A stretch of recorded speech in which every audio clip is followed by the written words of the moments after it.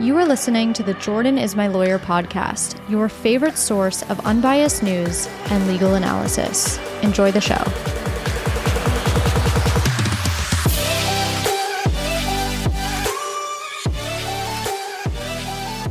Welcome back to the Jordan is My Lawyer podcast. Happy Tuesday. I hope you are ready to get caught up because I have 4 stories for you today. The first is going to be about this potential government shutdown. I just kind of want to talk about what a government shutdown is, what it means, and why we're here. And then, of course, if the government does shut down, I would like to do a full-length episode dedicated to kind of a more in-depth explanation, but I figured a surface-level explanation could benefit all of us. And then the second story will be about this writer's deal that was struck with studios, ending potentially a writer's strike. The third story is going to be about Senator Bob Menendez's indictment. And then the fourth story is sort of an immigration update. It's really 3 stories in one.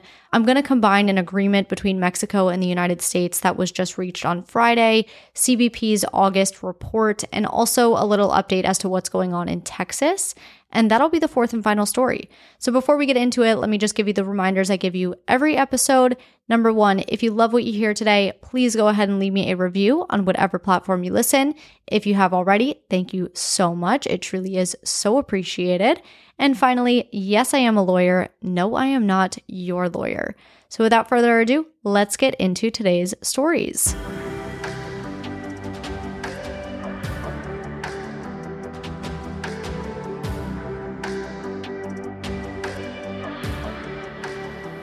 There's a lot of talk around a possible government shutdown on October 1st, so let's talk about what it means. And I don't want to make this too complex. As I said, if the government shuts down, I would like to do a more in-depth, dedicated episode to the history behind it and why we're here and what it means. But I want to keep this pretty surface level because the reality is we get close to this shutdown every year.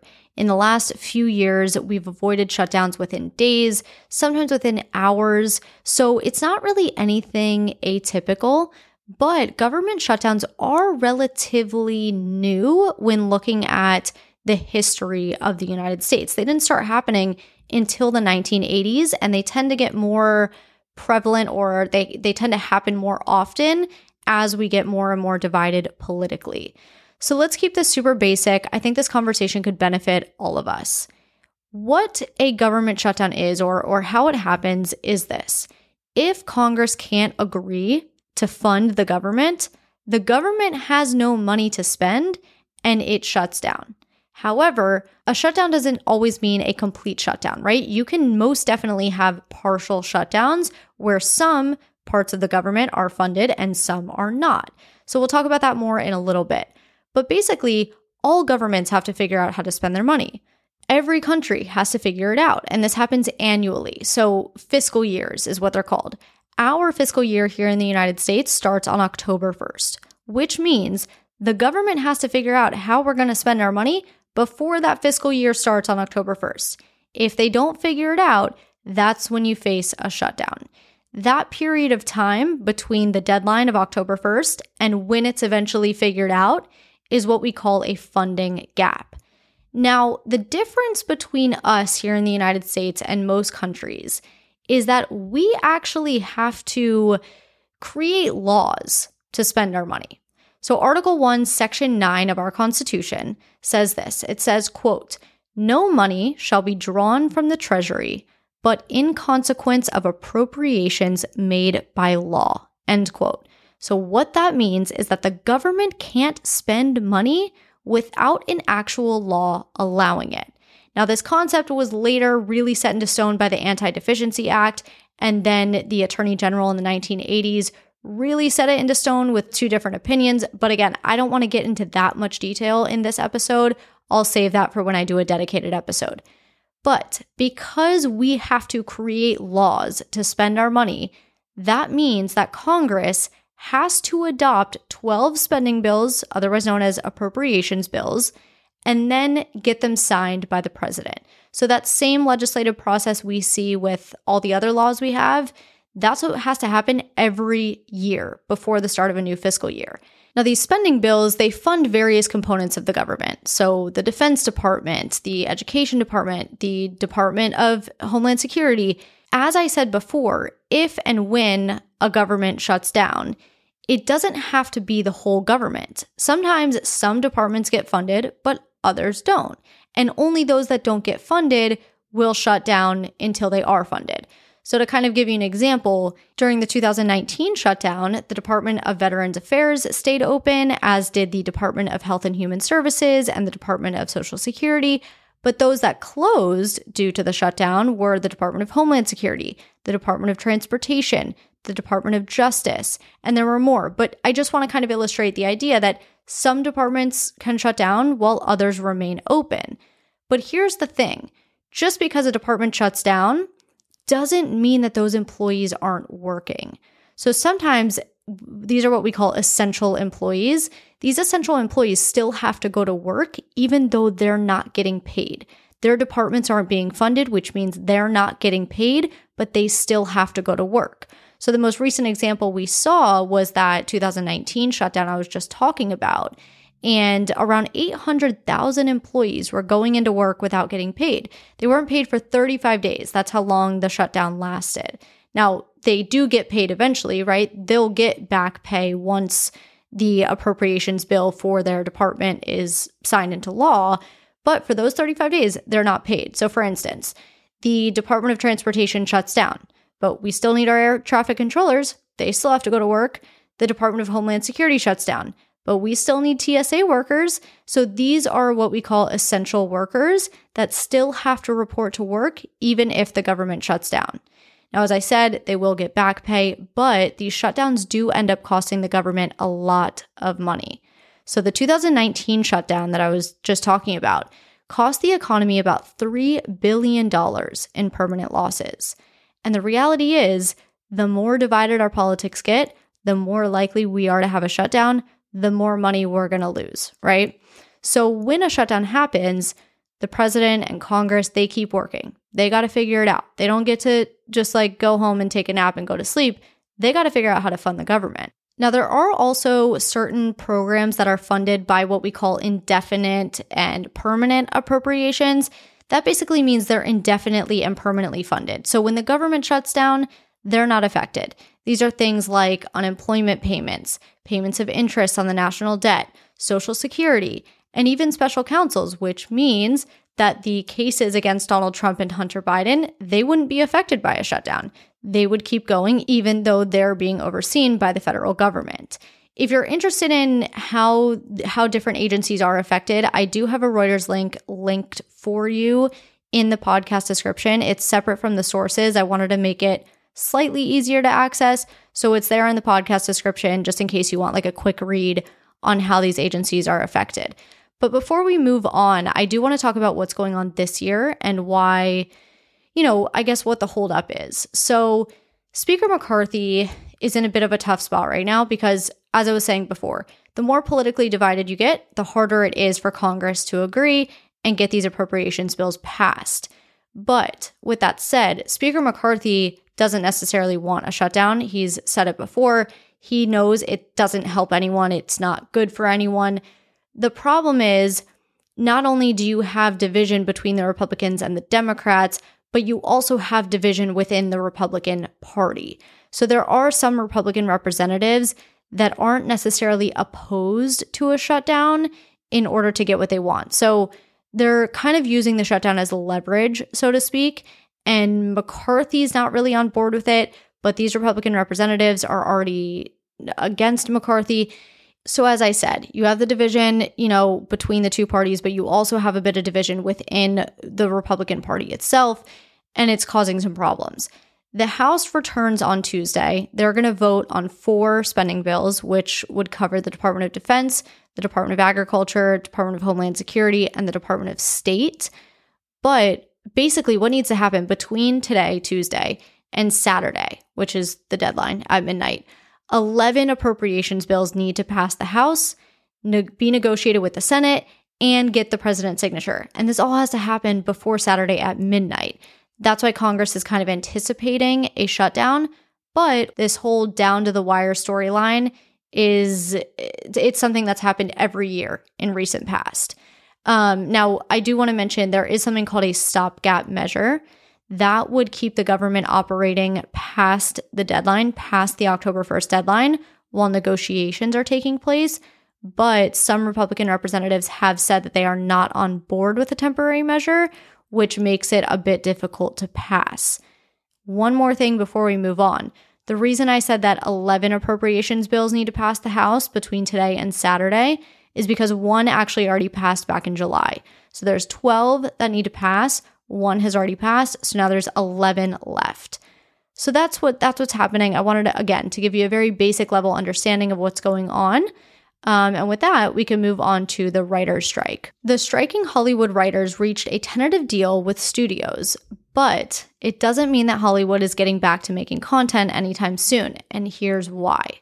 There's two strikes, right? You have the SAG-AFTRA strike, which is the actors' strike, and then you have the Writers Guild of America strike. So obviously, two unions, one's actors, one's writers. This deal that was struck, it's not official yet, but it only applies to the writers. So SAG-AFTRA actors are still on strike. Now, to give you an idea of what's happening here, I want you to think back to the Labor Day episode. Remember how I talked about at the peak of the Industrial Revolution, people were working 12 to 16-hour workdays. They weren't getting paid enough to live just like your basic American lifestyle. People were fed up with it, and they started demanding better pay, more reasonable working hours, better working conditions, and they did that by striking, sometimes protesting, rallying, whatever it was, until they eventually got what they wanted. We're seeing something similar here. Now, obviously, this is not nearly as large as the Industrial Revolution, but we're seeing a shift in the film and TV production world. Not only is there more content than ever because of these streaming platforms, but now with AI, writers are really concerned that their jobs are going to be taken over by AI. So a lot of issues are presenting themselves within the strike. There's a lot of things that the writers are, rallying for and striking for. And I want to keep this conversation on the writers because that's who the deal was struck with and not necessarily the actors, just for time's sake purposes. But basically, one, as I said, with AI, writers are like, look, if this AI thing starts to become more prevalent, who's to say that AI isn't going to start to generate the scripts for us and we're going to be out of jobs? Or, what if AI starts to generate the scripts and then these writers are really just there to give that human feel to the script, right? Like editing the scripts that are generated by AI. So they're worried that their jobs are going to be significantly altered. Now, on top of that, you have these streaming services. So what they're arguing is that their residual income from streaming services is apparently a lot lower than broadcast television. And as we know, streaming has kind of taken over broadcast TV. So we got to do something about this. Then you have the wages. According to the Writers Guild of America, the median pay for scribes at the higher writer-producer level has actually fallen by 4% over the last 10 years. And the writers are essentially arguing, we can't even earn, an average living with what we're making. Now, granted, they're living in areas like LA and New York where the cost of living is super expensive, but that's where most of the production happens. They have to be there. So really, those are the three main issues that the writers are striking for. So what does this tentative deal mean? For one, as I said, the deal only applies to writers, not actors. No deal has been reached with actors so far. It may come soon, but as of now, no deal. What this really means is that writers can start writing again, but the deal is only in the very beginning stages. So from here, the contract language will have to be finalized. The negotiators will then vote on whether to recommend this deal to leadership. Leadership will then decide if they want to send it to union members for a vote, and only if that vote passes the union would the deal officially be in place. So again, still very much in the preliminary stages, but at least it's, a step in the right direction because really no one wants this strike to be happening because it is an economic loss. The economic cost from these strikes is expected to total at least $5 billion. Because when you think about it, it's not just the actors and actresses and writers that are losing money. there's businesses too that rely on the film industry. You have camera operators, you have catering businesses, you have florists, you have costume designers. Think about a production set or a film set and everything that goes into that. None of those people or none of those businesses are making any money. So it's an economic loss, but that's what's happening with the deal with the writers. Let's take a quick break. When we come back, we'll talk about Senator Bob Menendez's indictment and then finish with the immigration update.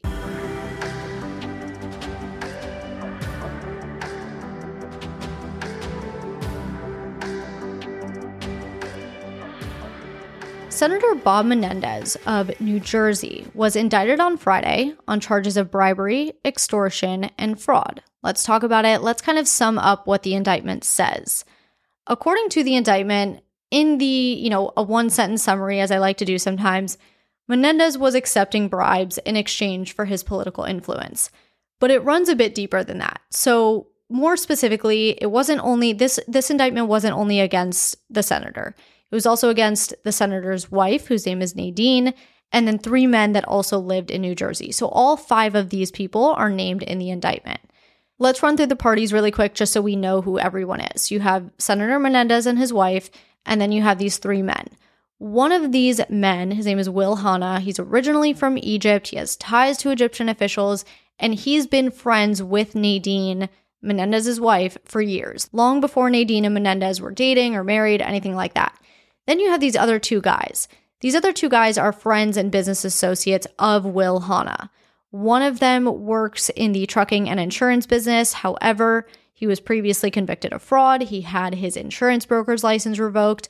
The other guy is a real estate developer and also founded a local bank in New Jersey, but he was charged with obtaining loans under false pretenses from that bank. So he's also had his hand in fraud. So you have these 3 guys that are introduced to Senator Menendez through his wife, Nadine. The story goes, according to the indictment, that Nadine starts dating Menendez in 2018. He's a senator at the time, and Nadine and Hanna, who are already friends, start introducing Menendez to various Egyptian intelligence and military officials. Now, you might be asking, why Senator Menendez? Like, he was a senator just like other senators. Why does he have so much influence? Well, aside from being a senator, he was also the chairman of the Senate Foreign Relations Committee.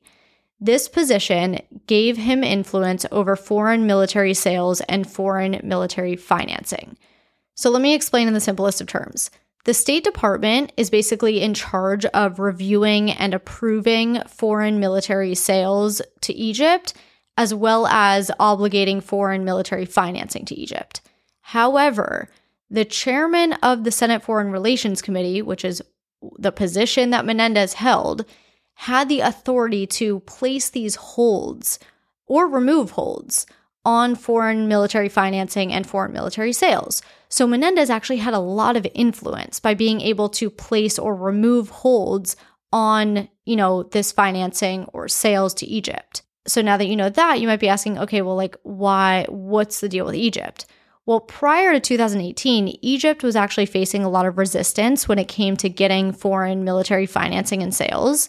In 2017, the State Department actually canceled $65 million in foreign military financing to Egypt and withheld another $195 million and basically said to Egypt, until you can show us that you've improved your human rights and democracy, we're not giving you this money.